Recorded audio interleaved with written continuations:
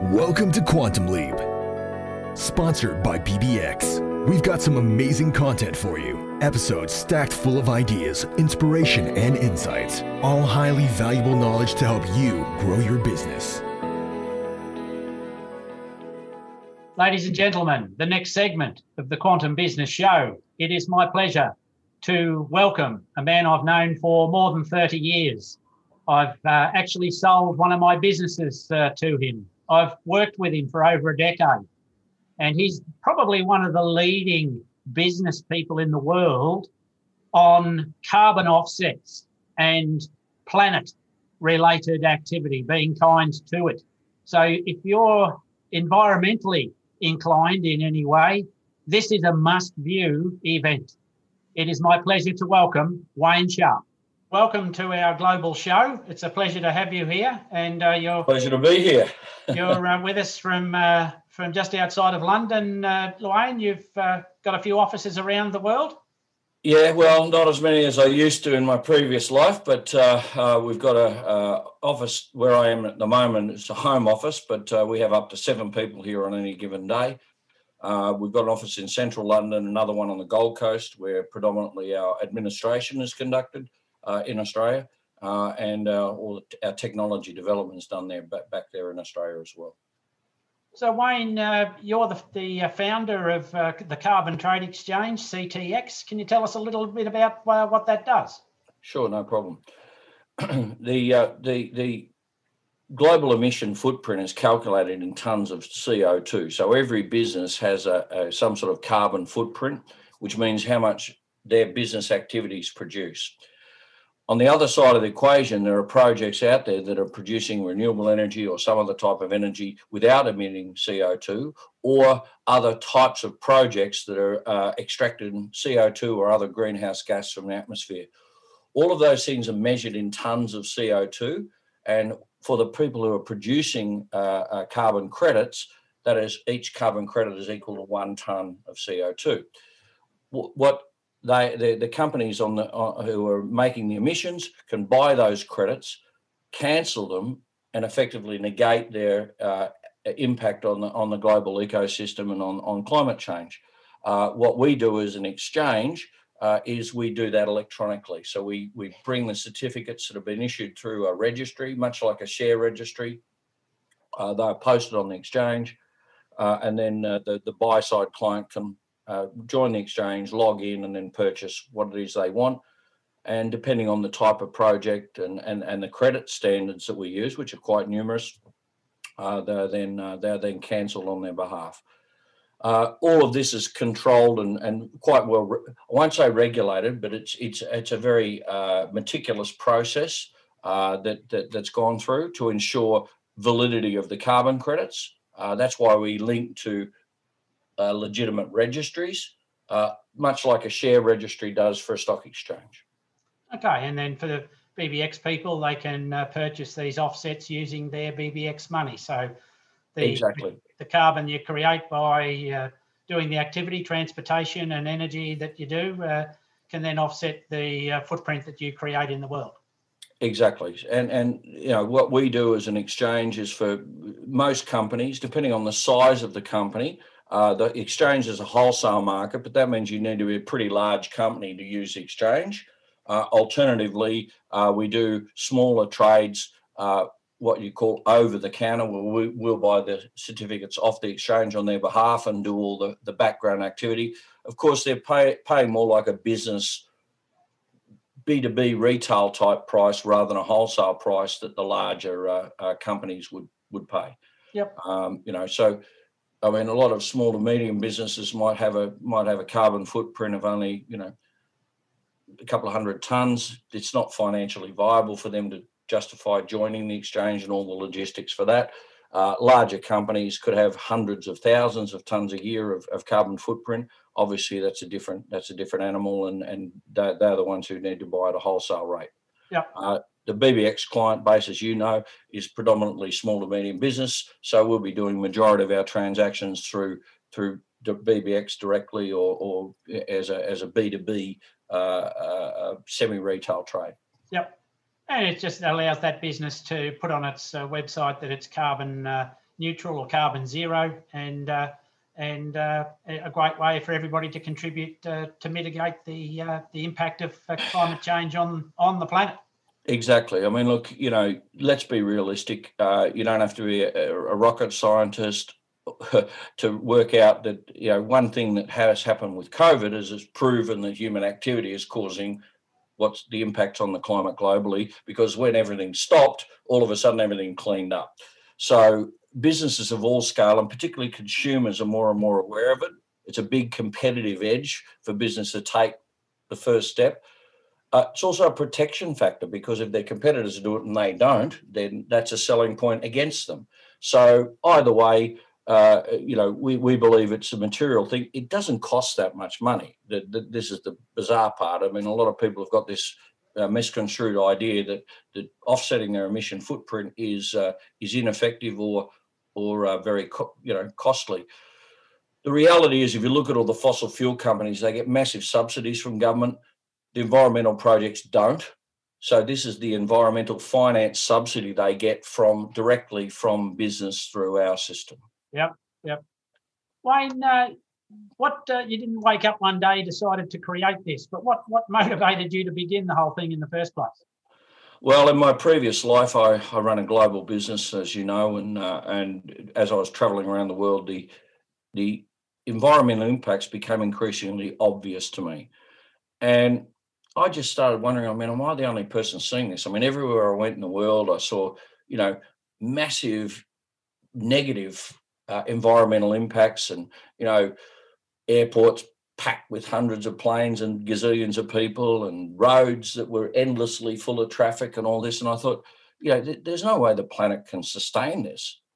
Surely someone else has noticed. And I got involved with a group that ultimately led me to the Prince of Wales.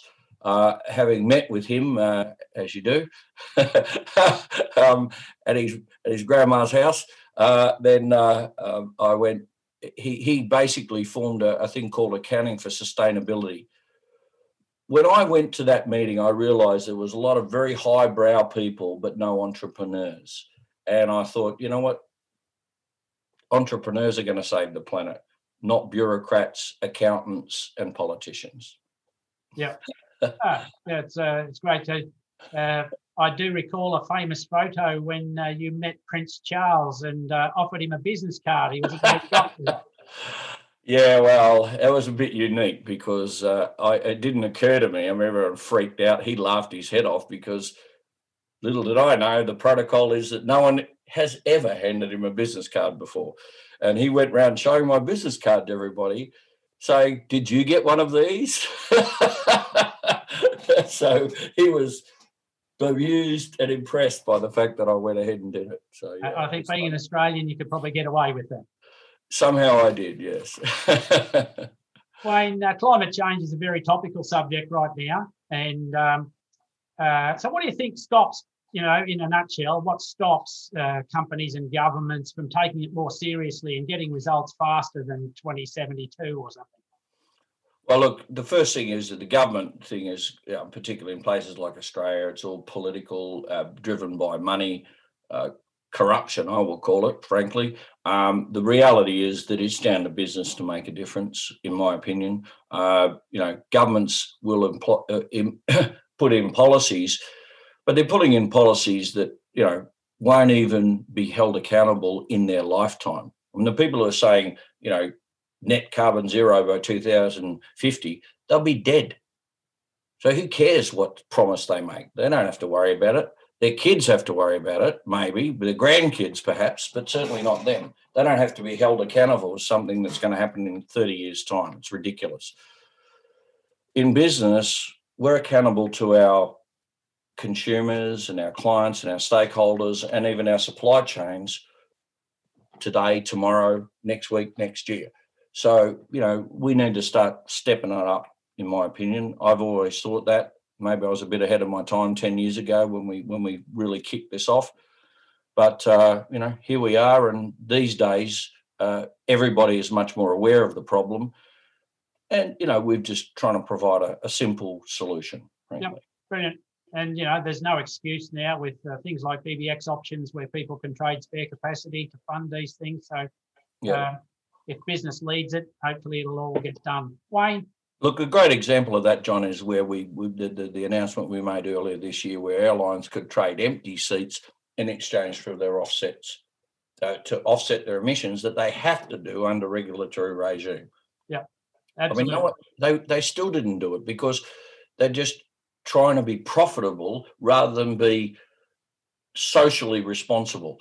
In my opinion, the businesses that you're dealing with are particularly more engaged directly with their consumer than some of those guys that, probably never get on an airplane and travel business class, or if they do it quietly. Yeah. So they're not engaging with anybody and they're not really touching the marketplace, whereas the BBX clients are, and therefore they should be much more aware of the positive impact of doing something positive and the potential negative impact of doing nothing. Yep.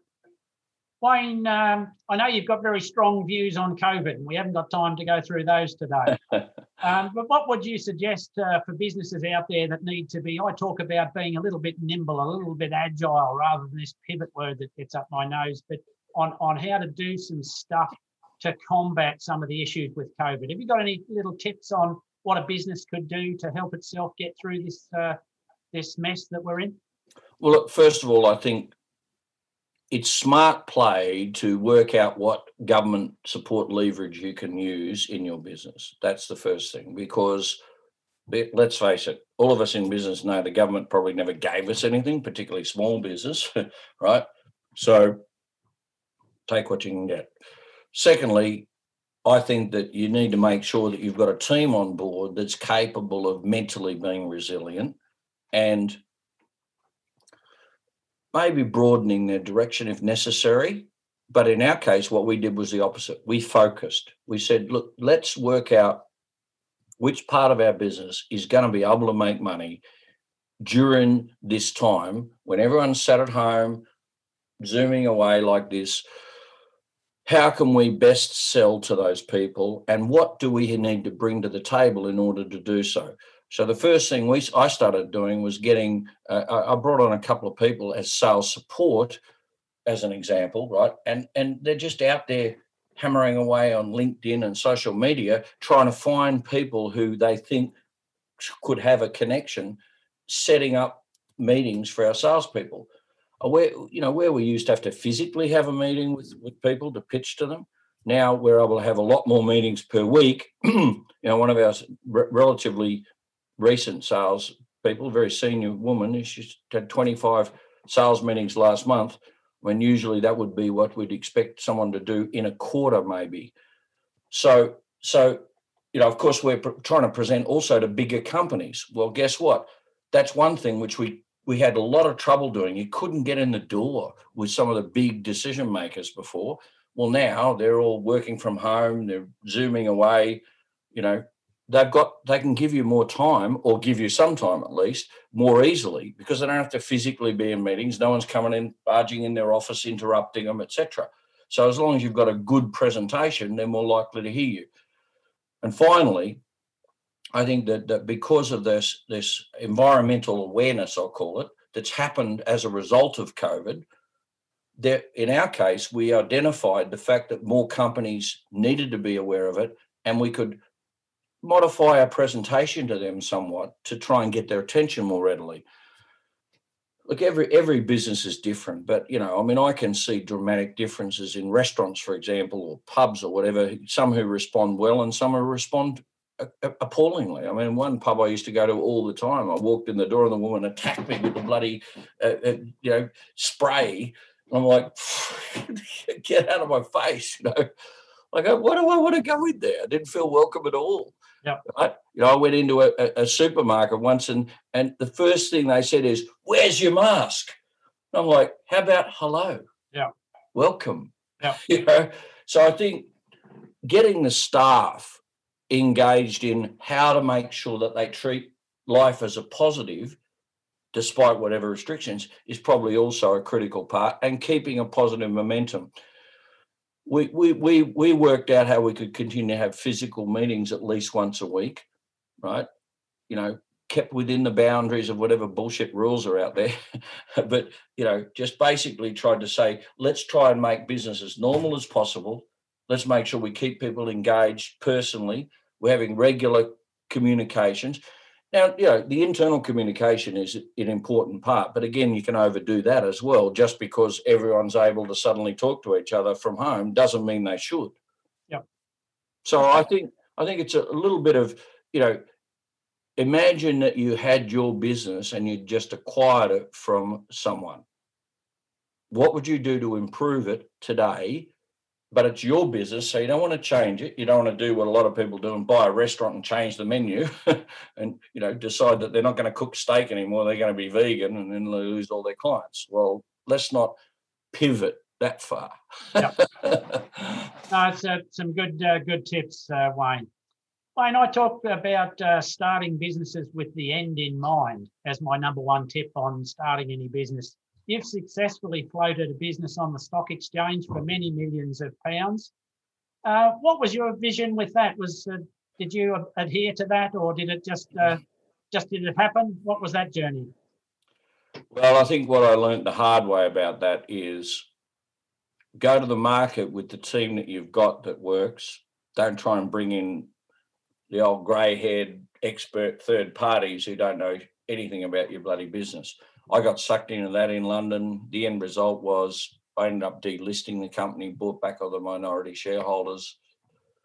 It was an experience, but not necessarily a happy one. And also a lot of people waste exhaustive amounts of money and forget that capital raising and going public is an event that's it's bigger than your marriage. Yep. Sorry to say. So, you better be really prepared for it. And you better be not only prepared to get married, but have children, 3 dogs, and a couple extra cars. Yep. So, that's the sort of situation that you're in business if you decide to go public.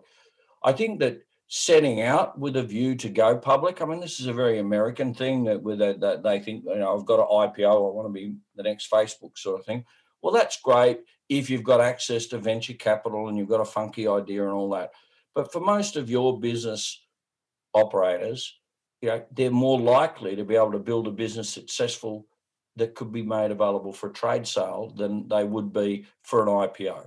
Yep. So realistically, that's the type of business you want to build, which means the first thing is you want to make sure you're profitable, which means you're using every resource available to you smartly, including your BBX account, to maximise your cash profits so that your business looks as healthy as possible. Now, what you don't want to do also is, misconstrue what your business is doing, because, the trade turnover should be a critical part of your business if you're ever going to think to sell it. I've lost count how many businesses I've seen that sort of kept that under the table, and then, the new business owner, when they bought it, could not understand for the life of me why half their customers went away. Well, it's because they closed their bloody trade account. And all of a sudden they went, well, okay, I'll just go somewhere else where they do take trade. Yep. So I think, be honest, be straightforward, build the business profitably, make sure that, you're doing your business smart. And if you really, you got to make a decision at some point in every business whether you want to run a small to medium business and be happy with that, right? And just, have a great lifestyle and work hard, but, play hard.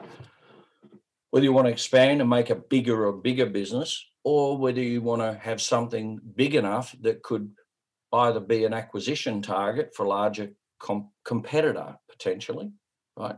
And, a lot of people treat their competitors like they're hostile. Well, they're their competitor. They're not your enemy, right? You can learn from what they do, and maybe if you engage with them through an industry association or some other way, guess what? You might find that one day down the track, they're going to make you an offer too good to refuse. Cool. Wayne, you've done a lot of trades over the years. What was your best one?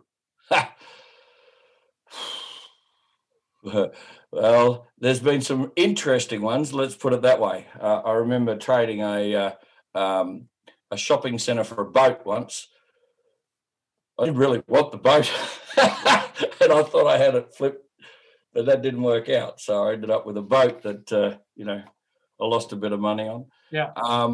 You got a lovely penthouse, for instance, on the Gold Coast. That is probably my best deal. So I basically had someone the trade sales guy went and pitched to the developer to take 25% of the purchase price on trade on a penthouse apartment, which was millions.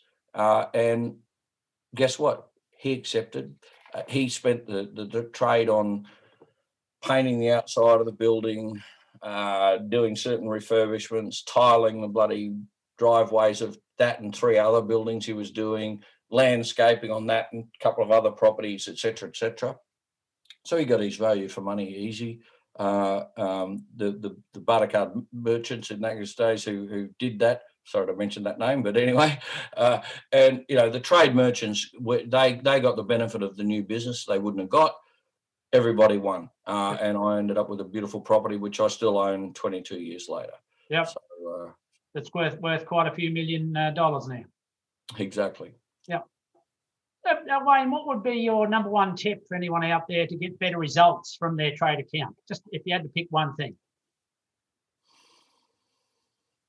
Well, I think there's two things. One is communication, but the other one is make sales. Because if you want to get attention from your trading team at the exchange, then you're not going to do that if you never sell anything. If all you want to do is just spend, and as if you're spending down to spend out, then you're not going to have their attention and support.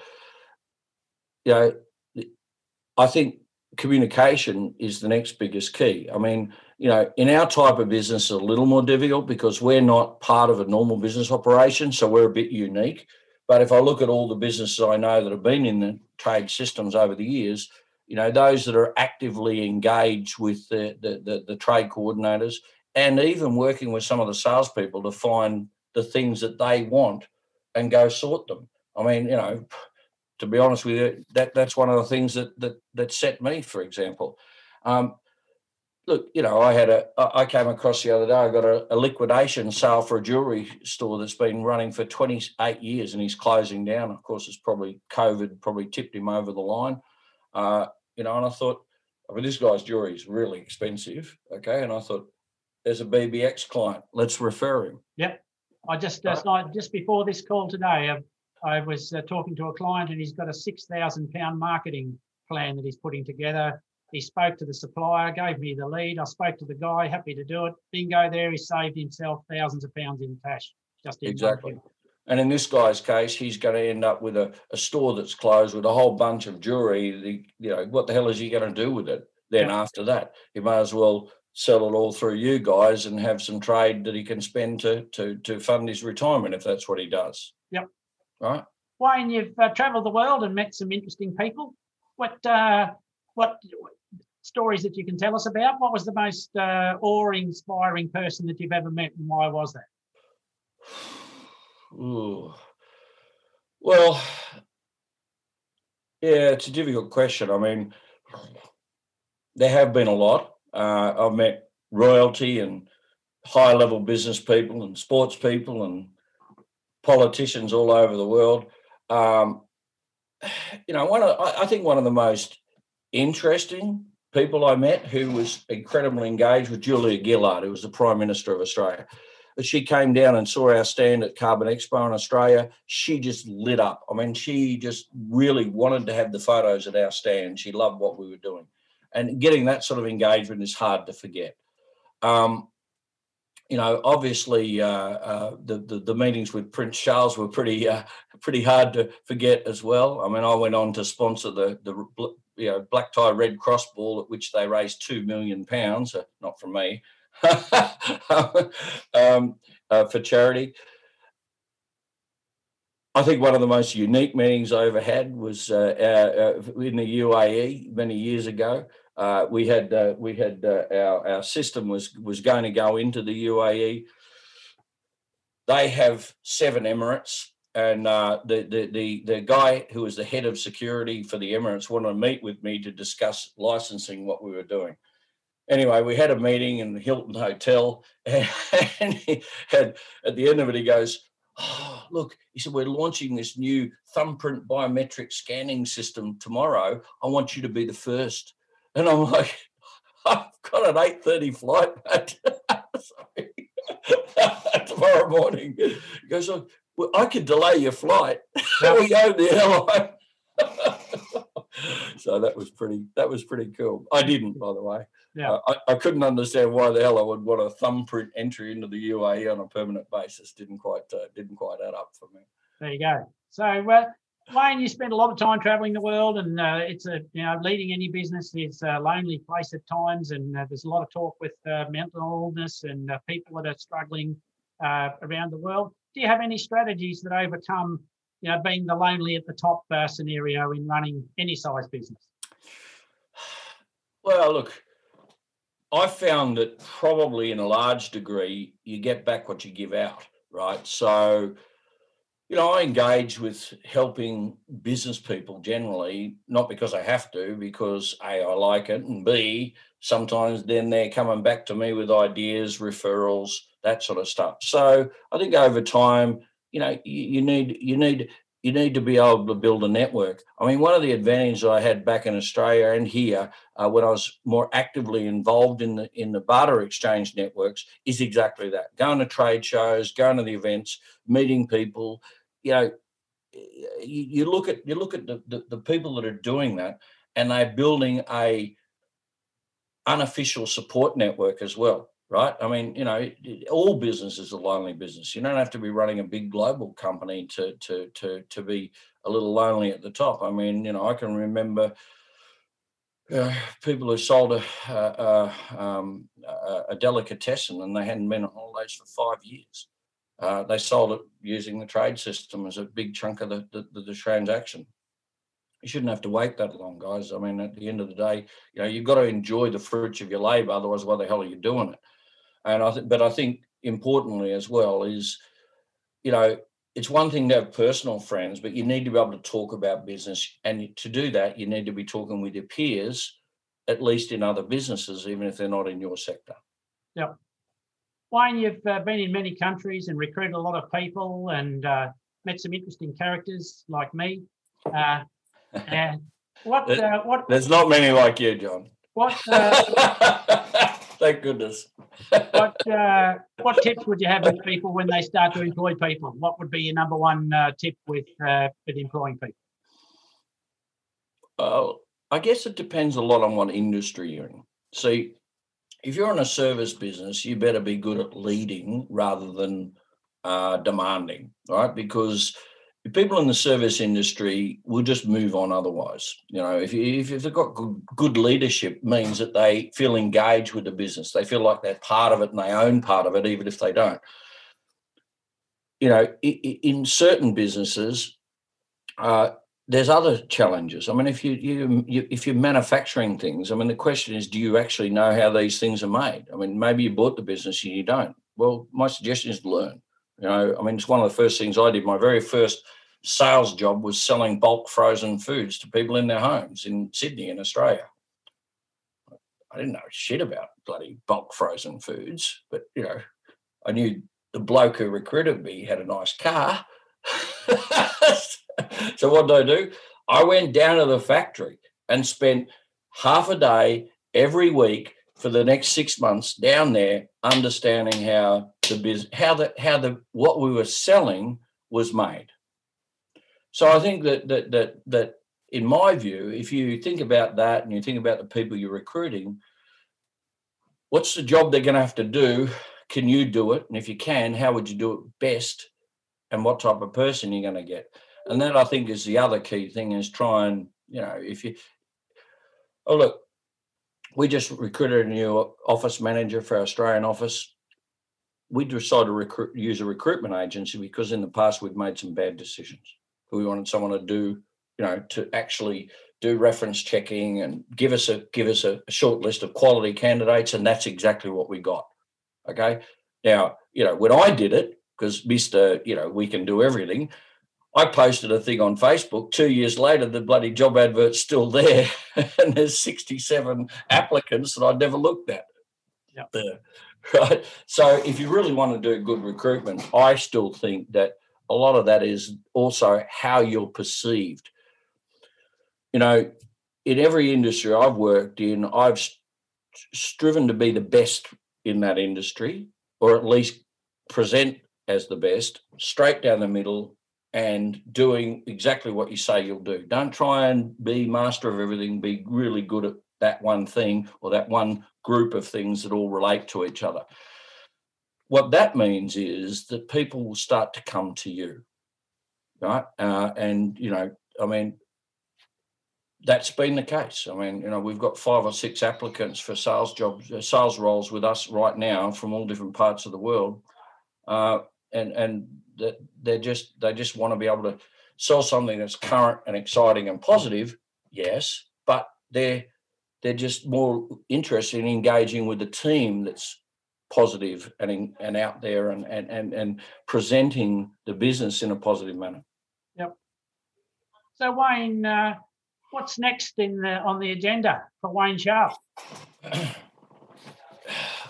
Well, what you can tell me about. What should be doing, or what am I doing?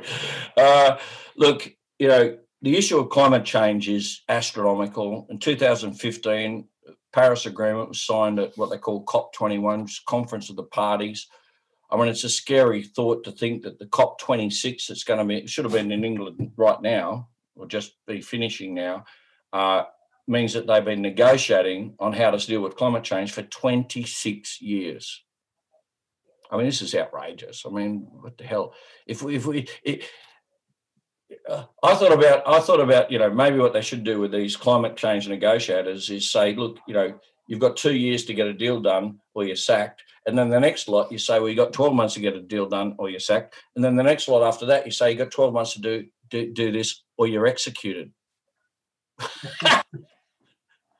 You'd be surprised what that inspiration might do for the negotiations. Anyway, unfortunately, that's illegal. So, look, the bottom line is that we've built a technology solution for countries to house their registry solutions to issue the credits that they need to do under the Paris Agreement.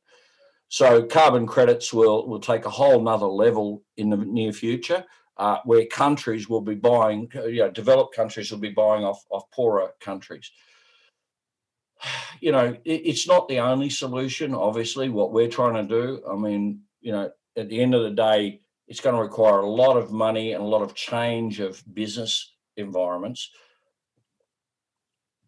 The commercial businesses, ranging from small, medium to large, and even corporates, really have to stop fluffing around with greenwashing and get on with actually doing something positive, especially if it doesn't cost that much. So for me, look, I just figured that this type of business, it'll certainly be my swan song. Would we go public again? It's unlikely. We'd probably look for a trade sale next time around. The public thing really is a young man's game. And why is it so? Well, the reason it is because it requires a lot of effort, and it also requires a lot of attention, and there are a lot of distractions and external costs. So, I don't think in terms of getting the job done, what we're trying to do, I don't think I'd go through that again. In terms of business opportunities, we are constantly riddled with opportunity to diversify into related business sectors. What I'm doing instead is seeking to engage a network of people who already do that for a living, so that we'll create those relationships. The downside of that is you have less control. So of course people do shit they shouldn't do. They decide they get greedy. They do something stupid, whatever. But at the end of the day, I don't think that we'll be diversifying anytime soon. And more importantly, I think that the future of the issue of climate change is so prevalent really what we've got to do is make sure we keep building the tech solutions that are going to solve those problems for as many businesses as possible, small and large. Excellent. Wayne, it's been my absolute delight to have you on the show, and I trust that people watching this can take a good lot of tips away and some ideas to help them in their business and the environment and other issues that I know you're passionate about. Thank you very much for joining us today, and it's been a pleasure, Wayne Sharp. Thanks, John. My pleasure too. Thank you for joining us today. Don't forget to make a quick note of anything you found particularly useful. Join our LinkedIn page at www.linkedin.com/showcase/Quantum Leap Business Show to keep up to date with news, content, and forthcoming events.